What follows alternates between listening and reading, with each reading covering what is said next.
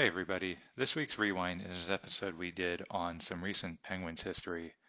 And I think that the Penguins of the Crosby, Malkin, Letang era have had a really interesting trajectory. They came in, kind of took the league by storm, won that Stanley Cup, but then they had some real lows and they really bottomed out and then rebuilt and won those two additional Stanley Cups.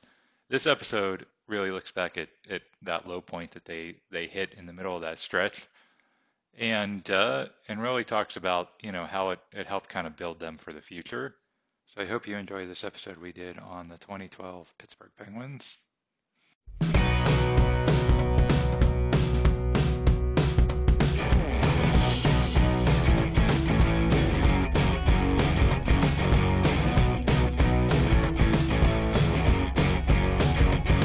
Hi, everybody. Welcome to the Pittsburgh Sports Memories podcast. I'm Tim Hannon. And I'm Steve Wirt. And each episode in this podcast, we take a look back at some memorable moment in Pittsburgh sports history. This time, we're going to look back at a 2012 playoff series between the Pittsburgh Penguins and the Philadelphia Flyers. So the Penguins and the Flyers have a very rich rivalry in history.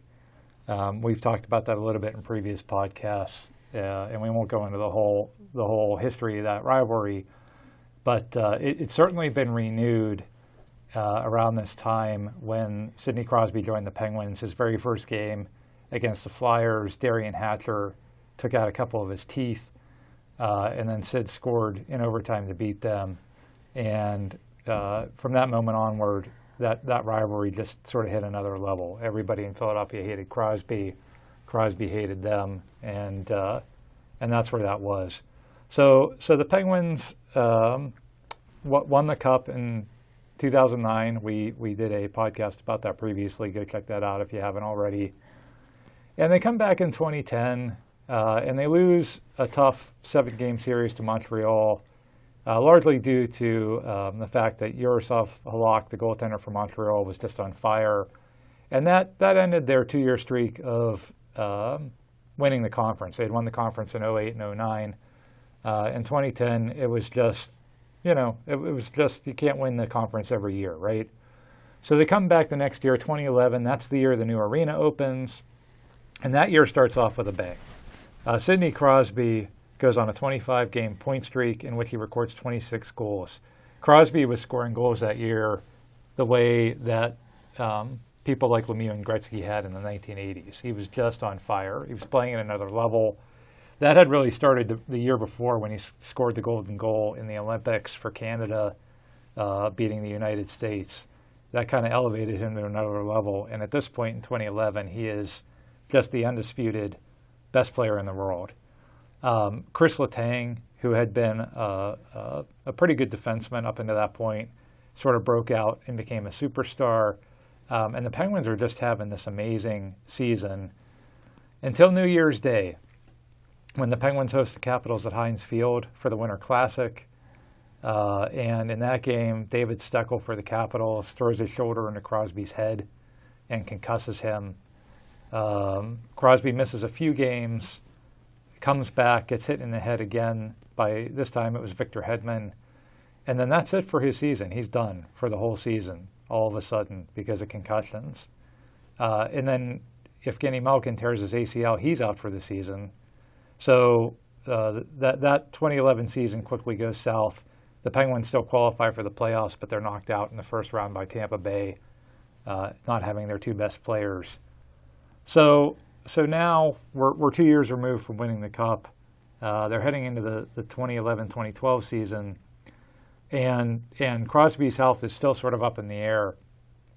But that offseason, what was really interesting about that offseason was that Jaromir Jagr, who had spent the previous 3 seasons playing in Russia, announces, I'm ready to come back to the NHL. And Jagr, of course, is one of the Penguins' all-time greatest players, but things did not end well for him in Pittsburgh. He was traded away after the 2001 season, and there was a lot of bad blood between him and the fans. And every time he had come back as a member of the Capitals or the Rangers, he got booed every time he touched the puck. But time heals all wounds, as they say. And Jagr was in his 30s, but he was still a good goal scorer. and the offensive system that Dan Bylsma had implemented, everybody kind of thought, maybe Jágr would be a good fit here, and I could forgive him. We could welcome him back. And it wasn't just the fans. There was what really fueled the speculation was an interview that Jágr did when he was still in Russia, and this was his quote. He said, "If Mario Lemieux would call me and say, 'I'd like you to play for our team,' I would think about it a lot. I would play for the minimum salary just for him because I owe him my hockey life. I want to pay him back because Mario made me what I am." It's Jágr. That's Jágr. That's what he said. And I can understand, before we lead into what he did, I think I can understand, I never could understand, let me say this, why people booed him. What did he do to deserve getting booed besides he got traded? He didn't ask to be traded. They traded him because they couldn't afford him at the time, and Ted Leonis down in Washington, it's where he went, Washington, decided he wanted to spend a bunch of money and not win a Stanley Cup for 10 more years. I think it was his just constant, the drama. I hate to compare it to Antonio Brown because it's not even in the same ballpark. But it was, people were tired of the drama with him. He was dying alive and quotes like that. He was fighting with coaches, and I think people just were tired of Jágr and his sort of up and down. I'm this guy one day, I'm this guy another day, and I think this whole incident really reminded everybody why we didn't like Jágr because it definitely didn't help his reputation. Well, and so again, because I remember going to, like you said, a Rangers game Crosby's rookie year, and everybody booing him, and I was like, why? Okay. Yeah, it was probably a little over the top.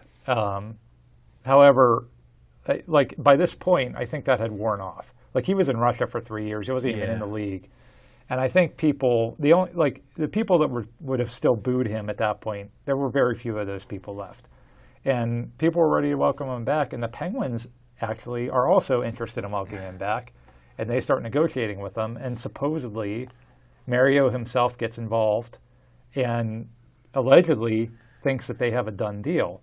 And so now everybody's brimming with excitement. I remember there are all these rumors that, Jágr's at the airport. He's actually in town already. There was a whole, hashtag Jágr watch. And then the news comes out, Jágr signs a 1-year deal with the Flyers. And of all the teams, too. Yeah. And of all the teams. Yeah. If he would have went to Vancouver, Right. And it was just... And it was he's like, well, they offered me more money. It's but you said you'd play for the minimum salary to play for Mario. What happened to that? And that was just typical Jágr. It's don't worry about what I said yesterday. That doesn't really count. And so I dug out this quote from Dejan Kovacevic, who I believe was writing for the Trib at the time, and I think it sums it up perfectly. He wrote, this was the day after Jágr signed with Philadelphia. He wrote, "It's as if Jaromir Jágr woke up Friday morning after dreaming of fans welcoming him at Pittsburgh International Airport, of donning a Penn sweater again, of reuniting with Mario Lemieux, of being handed the Stanley Cup by Sid, of watching his number 68 raised to the rafters, and then thought, how can I really stick it to those people?" Well, he found the perfect way. And that sums it up perfectly. So now we head into the 2012 season minus Jágr, and Crosby starts the season still suffering symptoms from the concussion.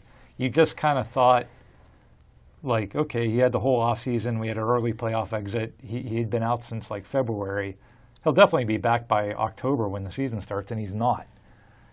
He misses 20 games at the start of the season, finally comes back. Okay, Sid's finally back, plays in 8 games, and clearly just isn't right, and then misses another 40 games due to concussion-like symptoms. He essentially misses 2 seasons of what was his prime due to these concussion symptoms. And then you're starting to think, is he ever going to play again? The good news was the team not only survives this, it actually thrives.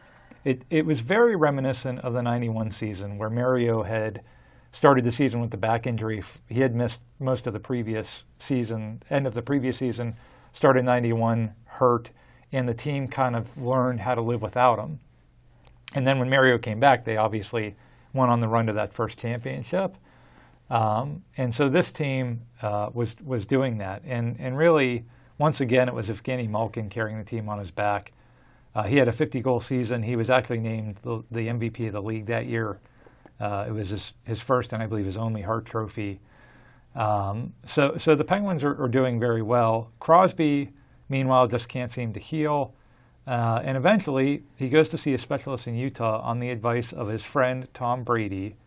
Yes, Tom Brady suggests this specialist in Utah, and the specialist discovers an abnormality with his C1 and C2 vertebrae. I'm not going to pretend to know about what that means, but apparently it's not just concussion symptoms. He has a significant neck injury as well. And apparently when they treat that, finally Crosby returns to the lineup in March. And I think that's one of these like Pittsburgh sports stories that no one ever remembers, is that Tom Brady, kind of helped Sidney Crosby come back after all that. Nobody would ever want to remember that story. But that's what happened. TB12. Yeah, I mean, the TB12 diet worked out for him. The TB12 doctor, TB12 whatever. I wonder if it was that crazy guy that Belichick kicked out of the locker room. Who knows? Yeah, it worked though, and he came back. And at this point, now he's back in the lineup. The Penguins are already having a great season. Now they get the best player in the world back, and they finished the season red hot. They actually went on an 11-game winning streak, which is a lot in hockey to win 11 games in a row. A streak that actually ends in Philadelphia on a buzzer beater overtime goal by Scotty Hartnell, of all people, who's very much disliked here in Pittsburgh. However, they still finished the season with 108 points. Unfortunately, that was 1 point behind the Rangers for the best record in the conference. And because the Rangers were in their division, instead of finishing with the number 1 seed, they actually finished with the number 4 seed because of being in the same division. But they had the second best record in the conference. And, as a sports fan, you always have hope, right? You always think your team's you always hope that your team can do something. But then there are seasons where you just, like, this is a championship caliber team that I'm watching. Think of, I don't know, Steve, the 2008 Steelers. I mean, think of examples where you just know this team could actually win the whole thing. 2004. Yeah, that was another one. I mean, just you could think of years like that. And there's other years where, well, if we squeeze into the playoffs and maybe we win a few games, who knows what could happen. Get lucky, yeah. But this was one of those years where, no, this is truly one of the best teams. We could win this whole thing. And so I felt, and a lot of other fans felt, like the sky was the limit. So they're in the playoffs, and their opponent in the first round ends up being the Flyers, their biggest rival. These two teams, as we talked about when we did our 2009 Penguins podcast, these two teams had met in both 08 and 09, with the Pens embarrassing the Flyers both times. And so we spent some time talking about, after the Penguins won the 2009 Cup, sort of what happened to them between that point and the point where the series was ready to begin. So let's talk about what had been going on in Philadelphia during that same time.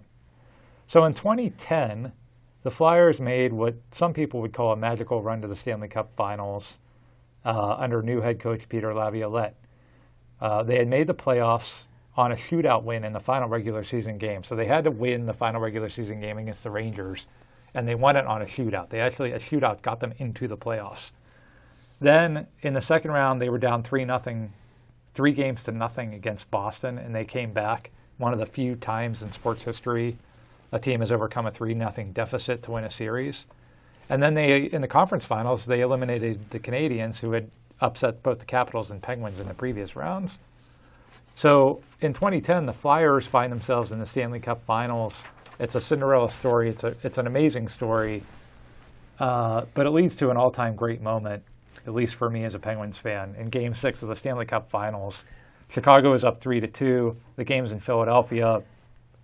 Goes into overtime. Philadelphia has to win to stay alive. And Patrick Kane not only scores the cup-winning goal, but no one sees it go into the net except for Patrick Kane. So the Flyers are still skating around. The buzzer never goes off. And the Blackhawks are out on the ice celebrating. All the fans in Philadelphia are looking around like, what the heck's going on? So not only did their hearts get ripped out, but they didn't even know what happened until about 5 minutes later. And so that just felt good to see them lose in that fashion. In 2011 and in 2012, they had pretty good teams. 2011, they won the division. 2012, again, they were a pretty good team. Philly, so the Penguins had Crosby. Philly's big up-and-coming star was Claude Giroux. And with Crosby being injured for, again, like we said, almost 2 years, many people are starting to put Giroux on a pedestal as perhaps the league's best player. And in 2012, he actually puts up a career-high 93 points. So he has a really good season, and he's really coming into his own as maybe the next guy. The Flyers also that season in 2012, they really shook up their roster.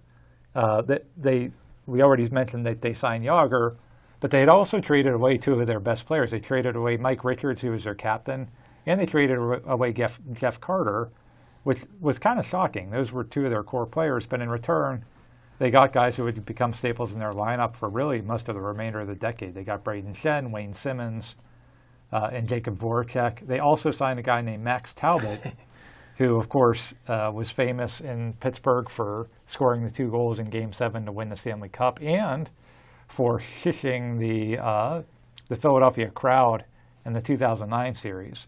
So Max Talbot was hated in Philadelphia, but so was Jágr because he had played for the Penguins for so many years. But they had signed both of those guys, and they had a really good season. They also had overcome a lot of adversity to get to the postseason, just like the Penguins. They were also playing without their captain, who was their captain at the time was Chris Pronger, the Hall of Famer, and he missed most of the season with post-concussion symptoms as well.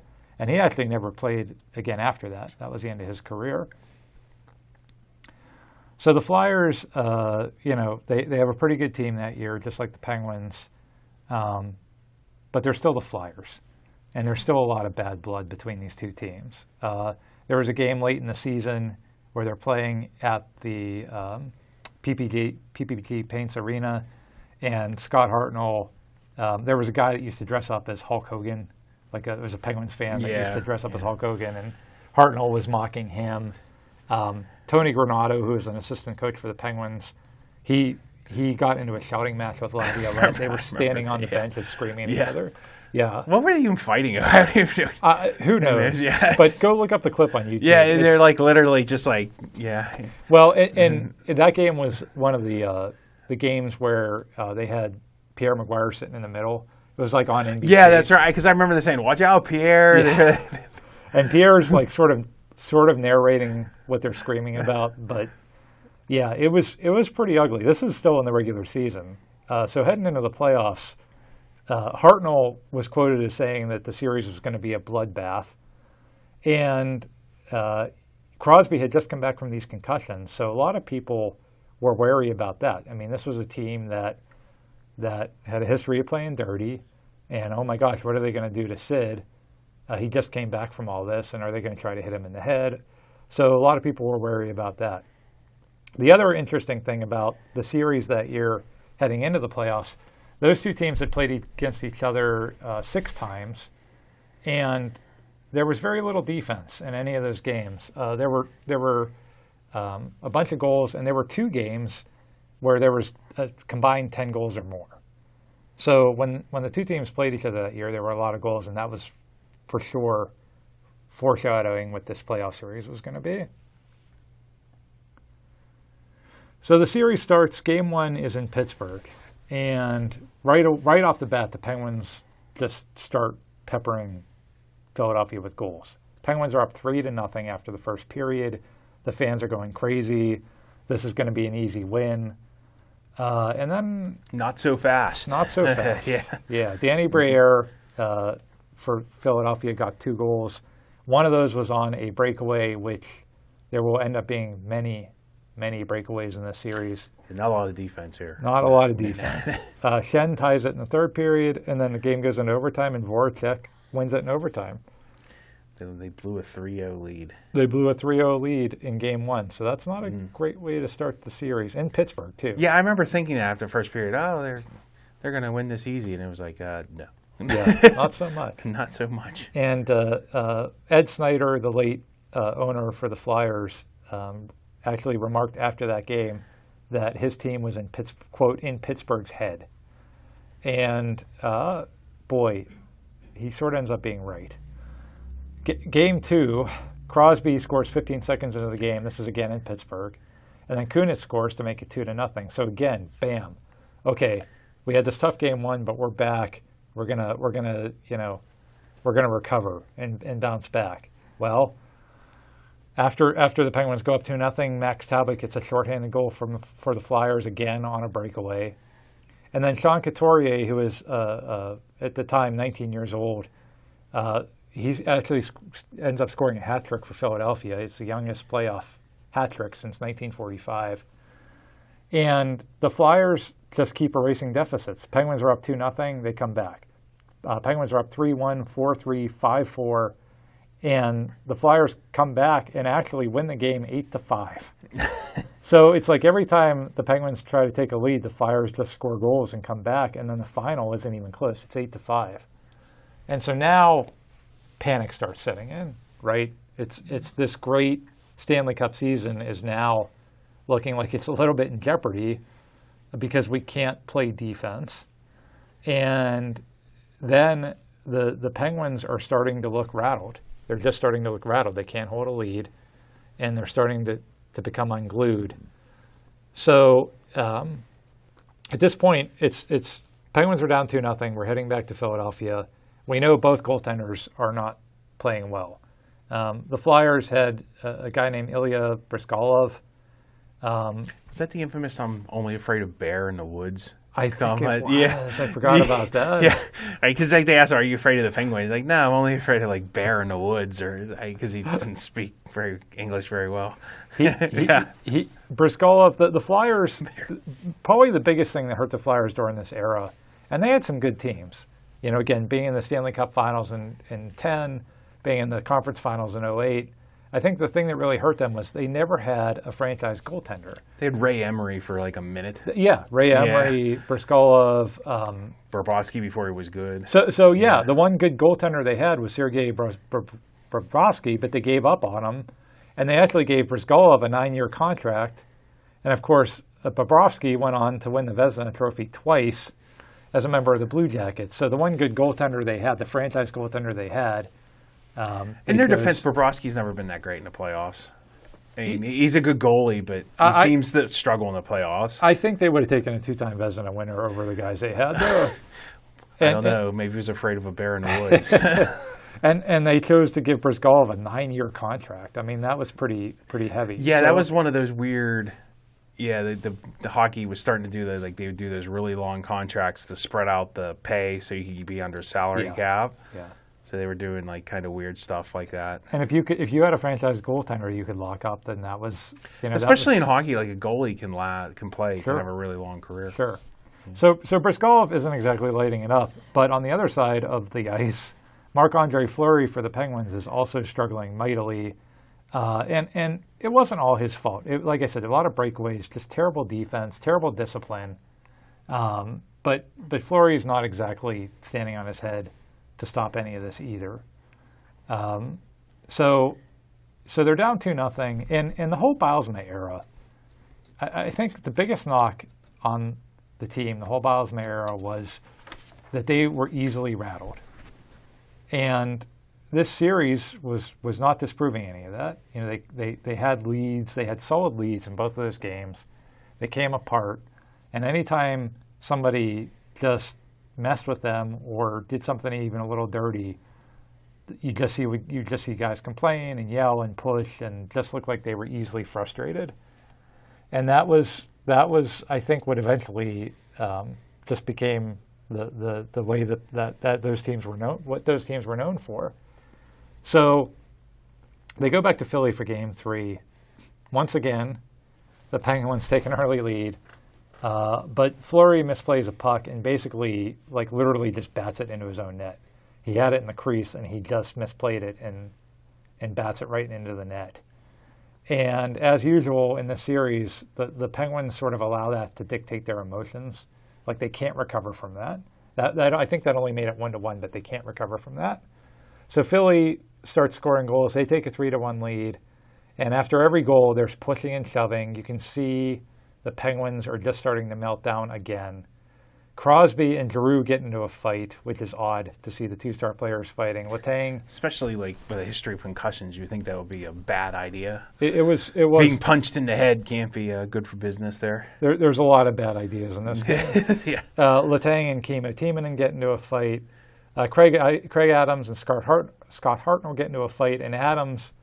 Hartnell had like this wild, like long hair, and Adams pulled his hair during the fight, and he ended up getting suspended for that.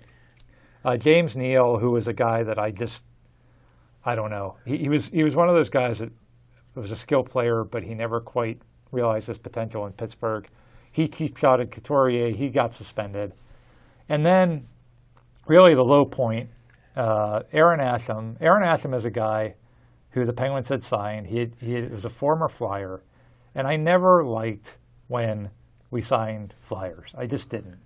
Going all the way back to when we traded for Rick Tocchet back in '92, I just didn't like when we signed former Flyers. But in the case of Tocchet, he was a good player. Aaron Asham was just a goon. And the Penguins management, at different points, the Penguins management have always convinced themselves we're not tough enough, we're not physical enough. And they've made decisions like this to go out and sign guys like Aaron Asham, who they think... It's kind of like the early version of Matt Cook. Yeah, well, they sign these guys where they think, like, okay, this will be the guy that he'll be our enforcer, or he'll be our tough guy. Well, that's kind of the Oilers had that with Gretzky. They had was it Ty Domi? Because nobody would touch Gretzky because you knew. You could have. So maybe they were trying to follow that theory a little bit. You could have guys like that. It's never. Anytime the Penguins have tried that, it's just never worked. It's never worked for them because people still pick on the. Crosby's still fighting Giroux with a history of concussions, which is the whole reason why you would think you would have Aaron Asham fight Giroux, not. Yeah. Well, and Aaron Asham was not that guy. He was not a defender. He was just a cheap shot artist. And in this game, Braden Shen had, I believe it hit Paul Martin. It was a totally clean hit. And Asham decided he didn't like that, and he went out and he hunted down Shen, and he cross-checked him in the throat. And then as Shen crumples down to the ice, then Asham jumped on top of him and started throwing punches as Shen's knocked out on the ground. And honestly, and this is my opinion, but to me, it was the single most disgusting on-field act I've ever seen a Pittsburgh sports figure commit in any sport. It was such a cheap shot. It was totally unnecessary. He just hunted him down, hit him in the throat, and then as he's gagging for air, he just starts punching him in the head while he's on the ice. It was just the worst. Asham was suspended 4 games for this, which in the playoffs is an eternity. That was the rest of that series.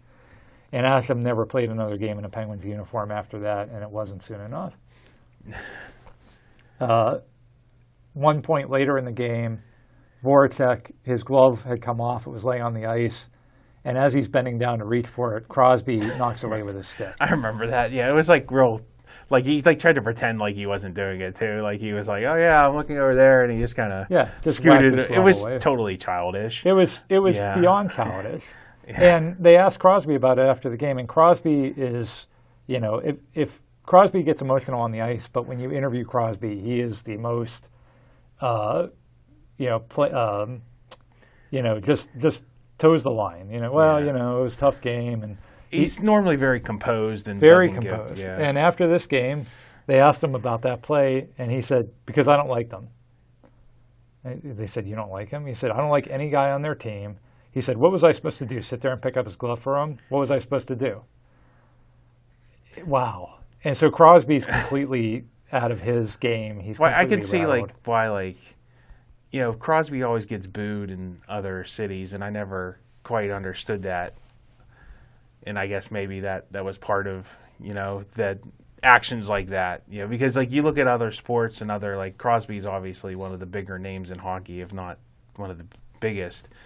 and even outside of like Tom Brady, who might get booed every other place, like Peyton Manning doesn't get booed like that. Everybody loves Peyton Manning, or who like Michael Jordan. I remember I didn't like Michael Jordan, but I thought I was like the only one in the country that didn't like Michael Jordan. Everybody, even people that were fans of other basketball teams really liked Michael Jordan. So, but I guess stuff like this probably played into Crosby. Like people call him Sidney Crybaby and stuff like that. And, he has every right to hate the Flyers. He has every right to be upset. But you can't. You just can't. You can't sit there and what is he supposed to do? Pick up his glove? He's a jerk. I hate him. You have to be the consummate professional. You have to be the captain. You have to be the face of the league. Well, if Aaron Asham does that, no one cares. Right. Yeah. But Crosby did. And you talked about, these guys, I'm sure Peyton Manning got booed in, I don't know, Tennessee, whatever their rival was at the time. Or you mentioned Brady. Like if Brady gets booed in New York playing the Jets, and they interview him after the game, and he says, "Oh, it's so stupid. I hate this stupid fit." Like all you're doing is you're just throwing fuel into the fire, and you just, as a professional, you can't do that. And Crosby really never usually did, but boy, he had completely lost it in this series. And so the Flyers win Game 3, 8-4. In those 3 games, so they have a 3-0 series lead, and in those 3 games, the Flyers have scored an unbelievable 20 goals in 3 games, which is just off the charts unbelievable. We mentioned the suspensions. Dan Bylsma is fined $10,000. Why was he fined $10,000? Because his players were totally out of control, pulling guys' hair, whacking gloves, cross-checking people in the throat. Punching them while they're on the ice after being cross-checked in the throat. That's why. And it probably should have been a bigger fine. The worst part about that Game 3 especially was, you're playing against the Flyers. And they're the team who cheap shots people. They're the team who, once hunted down Robbie Brown because he had the audacity to score a goal on Ron Hextall. They're the team who once got a delay of game penalty called on their fans for throwing things onto the ice. They're the team who's disgusting and embarrassing, not us. And that wasn't the case in this series. The script completely flipped. And so that's a pretty good coach. I know we don't like him. He's from Philadelphia, and we beat him when he was in Nashville too. But he's a pretty solid. He was coach. He was a very good coach, and they were the ones who were composed. They were the ones playing good hockey. They weren't the ones cross-checking people in the throat. It was us. The script completely flipped, and part of hating the Flyers is having some level of moral high ground. So you didn't have the high ground here. No, the Penguins completely ceded all that away. They were the Anakin. Yeah, they were the Anakin Skywalker. They had no high ground. But literally, it's like, that game especially, that third game, where they just, they had the bad play with Fleury, and then everybody just lost their minds completely, and melted down like a bunch of 8-year-olds. Really, like a bunch of 8-year-old kids playing a game where they're just mad that they're losing. And I've never been more disgusted to be a Penguins fan in my life than I was after that game. I really haven't been. So now the series isn't over officially yet. They're down 3-0. They go into Game 4. They're shorthanded. Again, we mentioned 3 guys got suspended. But somehow or another, the Penguins bounced back, and they actually annihilated Philly 10-3. So that's, again, lots and lots of goals again. This time the Penguins have scored 10 goals. Jordan Staal scored a hat trick, and 14 of the 19 skaters for the Penguins recorded at least a point. And it was the first time that they had scored 10 goals in a playoff game since 1989, when they also scored 10 goals against the Flyers. Brooks Orpik, after the game, said, quote, "This is like the weirdest series I've ever seen," which was an understatement. The games 1 through 4, the combined goal total was 45 goals.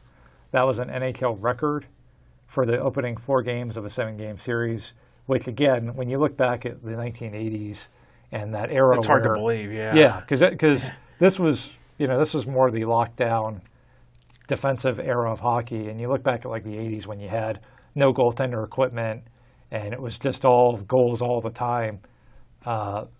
Nobody scored 45 goals through 4 games. So that was pretty crazy. Game 5 finally sees some goaltending. Fleury, who just was terrible up until that point, stopped 24 of 26 shots, and the Penguins won again. So now, now it's 3 games to 2, and maybe there's some hope, maybe. But then Game 6, Giroux scores 32 seconds into the game, and the Flyers go on to rout the Penguins 5-1, and that's the end of the season, the end of a once promising 2012 season. So the aftermath of all this, the Flyers get knocked out in the next round, and Giroux has to have surgery on both wrists, which he blames Crosby for. He says the reason he has to have surgery on his wrists is because Crosby kept whacking him on face-offs.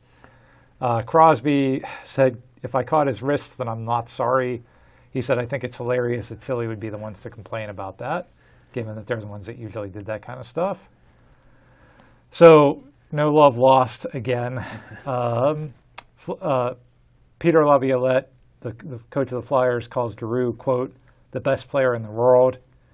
And that's kind of a critical point in Giroux's career. He's made captain the following season, and he never really delivers on the promise of being, quote, the best player in the world. The Flyers kind of go into a little bit of a downslide. They only make the playoffs twice in the next 5 seasons. And Giroux's still a pretty good player, but I don't know that he was ever in that conversation again for best player in the world. So you would have said he was a fraud? Fraud, that was always his nickname. Yeah. Full disclosure, Fraud Giroux. Fraud Giroux. And I don't know. I mean, he certainly, that season especially, he was very good. And I don't know exactly what happened with him, but he certainly never again delivered on that promise of being, quote unquote, the best player.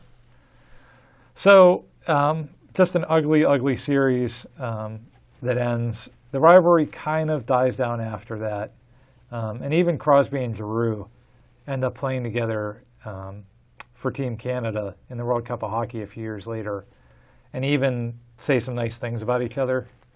So all the, Crosby made me had surgery on my wrists, and I hate the Flyers and all that stuff, even that kind of died down as those two guys ended up playing together and sort of liking each other. So meanwhile, so the Flyers kind of go into a downslide, and for the Penguins, they never really recover under Bylsma. They make the playoff. The next season is shortened due to a lockout. So the 2013 season doesn't start until way into the spring because of a lockout.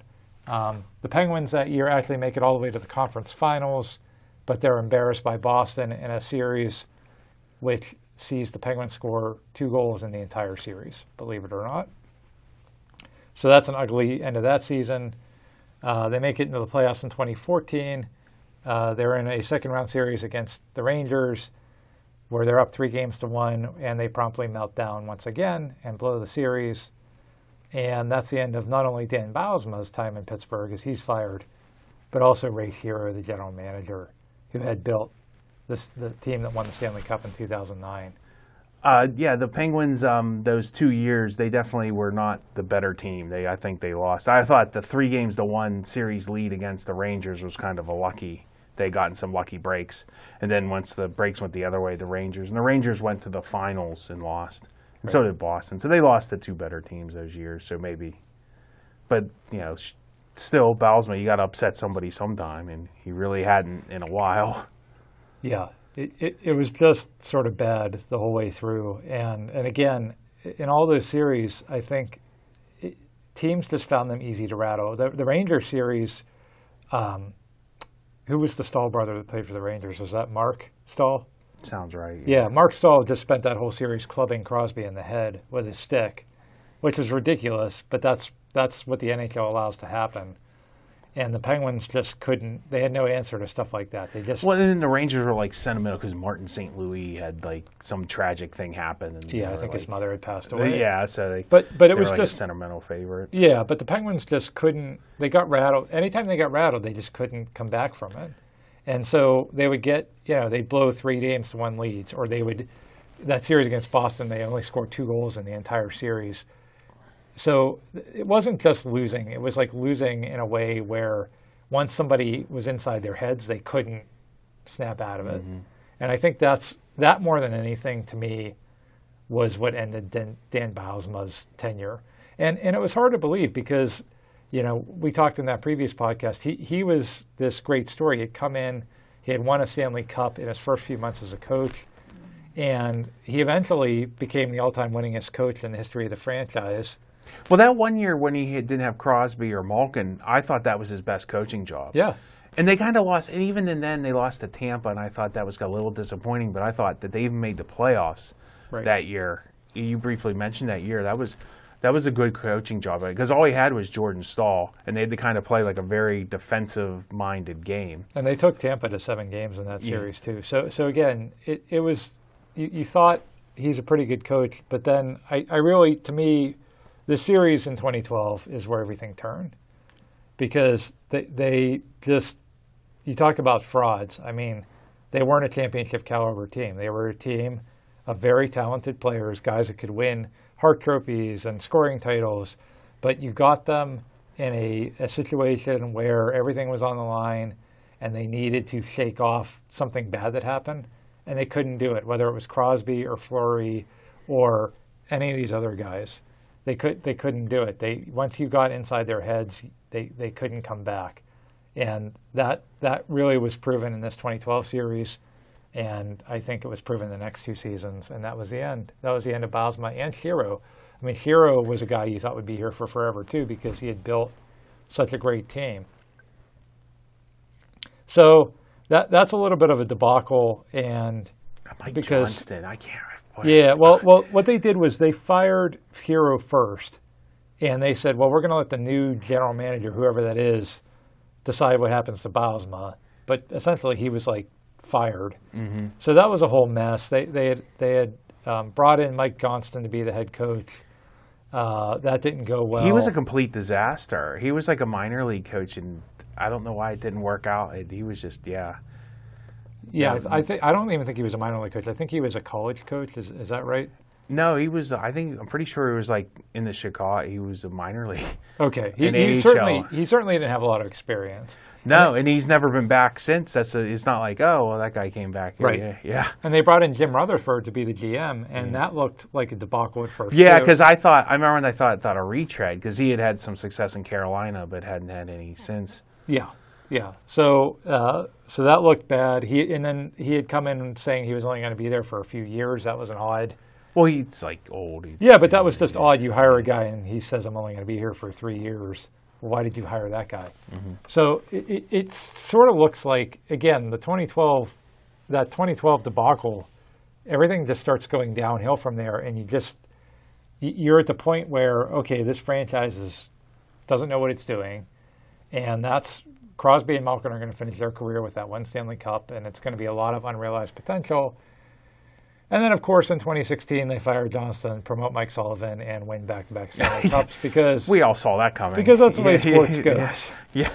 They do. Who knew when Mike Johnston got fired that was going to be the beginning of a nice little run for them? Well, and again, that's it. It's the unpredictable nature of sports. They bounce back. That's a nice end of the story if you want to take it out that far. But this series was just a mess, and to me it was a low point for sure of the Crosby Malkin kind of era. It's kind of a role reversal where the Penguins became the Flyers and the Flyers became the Penguins. Absolutely. Yeah. It was an ugly episode, and one that it was interesting to talk about. Now let's never speak of it again. Let's forget it ever happened. Yeah, let's forget it ever happened. Except for on the podcast. You can listen to it as many times as you like. Any final thoughts on this one, Steve? Like I said, weird role reversal. I don't know. What was that movie with Jodie Foster way back? where the mother and the daughter kind of like that. I guess they trading places there a little bit. Yeah, that's another movie, but yeah.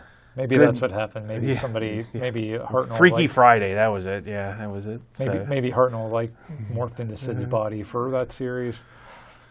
Oh. Yeah, but yeah, definitely an ugly time, and one that just again did not make you proud to be a Penguins fan. Well, that's all we have for this episode. Thanks everybody for listening. Please. Check us out on Twitter or Instagram at Pittsburgh Sports Memories. Please go rate us on whatever podcast app that you use. And we'll be back next time. Thanks.